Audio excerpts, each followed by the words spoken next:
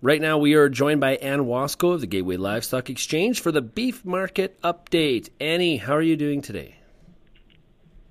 I'm good, doing good this morning, Sean. How are you doing? I'm good. Are you all set for your big branding this weekend?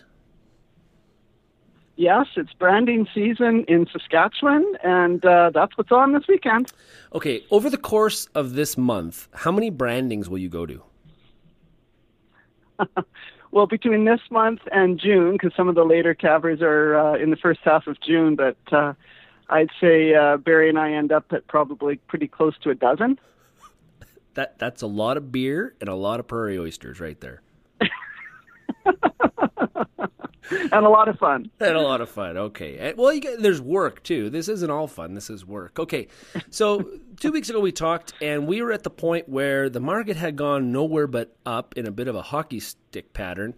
And we've sort of motioned our way lower here over the past 2 weeks, and the market has, I guess you would call this a correction? I think you could call it a correction. It's stabilizing now, but over the past 2 weeks, well, let's just look at what's happened this week. In the U.S., it looks like we're going to trade cash cattle, or have traded cash cattle about $4 lower. But if you go back to 2 weeks ago, we're now off $11 live. In Western Canada, we're going to trade this week about $4 or $5 lower. So over the past 2 weeks, the Alberta live market $16 lower, because we lost $11 last week.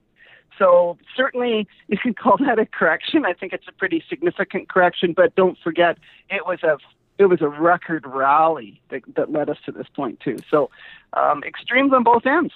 Yeah, well, and we can talk a little bit about that rally. I pulled some numbers from Bar Chart this morning, and over the last 3 months, if you look at the whole entire derivative market, now this includes energy and meats and grains and currencies, feeder cattle is the number one performing derivative. The August feeder cattle market is up 19.96% over the past 3 months, and live cattle is number two.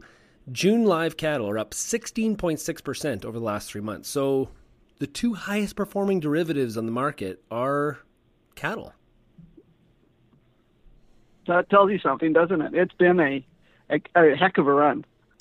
Yeah. Okay. So let's talk a little bit about we're going to talk about grocers here a little bit. Walmart Canada's made a big announcement, and you think this will showcase a little bit, tell you a little bit of a story on demand. Well, certainly we've talked about demand. Certainly been one of the pieces of this rally in 2017. It's springtime. The barbecues are coming out, and it's pretty seasonal. And we've had some great export news, and we'll talk about the export sides in a minute. But certainly from a domestic perspective, when you get big retailers switching to all Canadian, so Walmart, for example, going all Canadian AAA Angus product this month. That's got some impacts, especially when you start looking at, for those that may be outside of Canada that don't know what a AAA grade is, that would be the equivalent of a USDA choice. So the highly marbled product. So that's telling us a story on the quality side as far as what Walmart's offering, and that they're obviously getting that signal from their customers that they want high quality, even though we associate, of course, Walmart as a discount grocer, right? So it's interesting to watch and see what's going on as far as the spreads between AAA and AA, or in the U.S. we call it Choice Select spread. With us being as current as we are this year and pulling these calves forward and selling aggressively, of course, the carcass weights have come down. We're down 50 pounds today on our steer weights versus last year. But also the other impact is on the grade. And this year we're at 56% AAA in the grade year to date, whereas last year was at 69%. So there's certainly going to be impacts on the supply side and the price spreads between the two when you start getting big players in the market selling all AAA beef. Okay, and we've heard a lot of news this week, or the last 2 weeks, about the U.S. attempting, looks like they're going to get access to the China market for beef. Canada has had some success there, part of it being our traceability age and source verification program. 100% of our cattle are. The U.S., only 15% are. So we have some new competition in China. Well, yes, but certainly I think most of us understand what's good for the U.S. and export markets is good for Canada, right? It's certainly in history says it's certainly going to be a North American pull. So it'll be interesting to see what goes forward and how the U.S. industry, kind of can move towards. We've got, as you said, mandatory verification here as far as traceability is concerned. The U.S. is kind of on various voluntary programs, and how quickly they might move to something different. And of course, the key will be what's available as far as price incentives to do that. Yeah, and sometimes, and the same thing, the attitude's there in Canada sometimes, where it's like, man, I got to see a bit of a premium as the producer before I'm going to participate. But we have examples where sometimes those premiums do exist to entice people to join some of these programs, even if they are voluntary.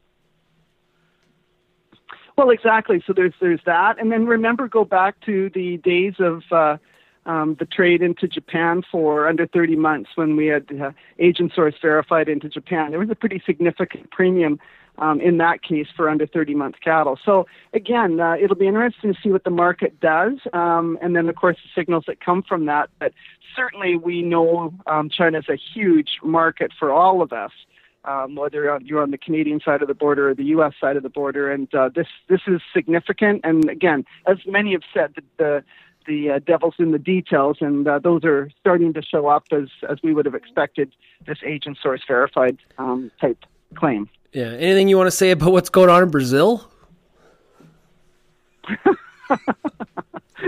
Makes for some interesting reading, that's for sure. Oh my goodness. Well, it makes you wonder how China cleared up the whole scandal 3 days after the first announcement of the bribery case with the meat packers. All of a sudden, 3 days later, China's accepting Brazilian beef again, and now it looks like the government's implicated in this bribery case now as well. It's not a good situation when we look at global trade of beef. It's a bit of a I guess a scar.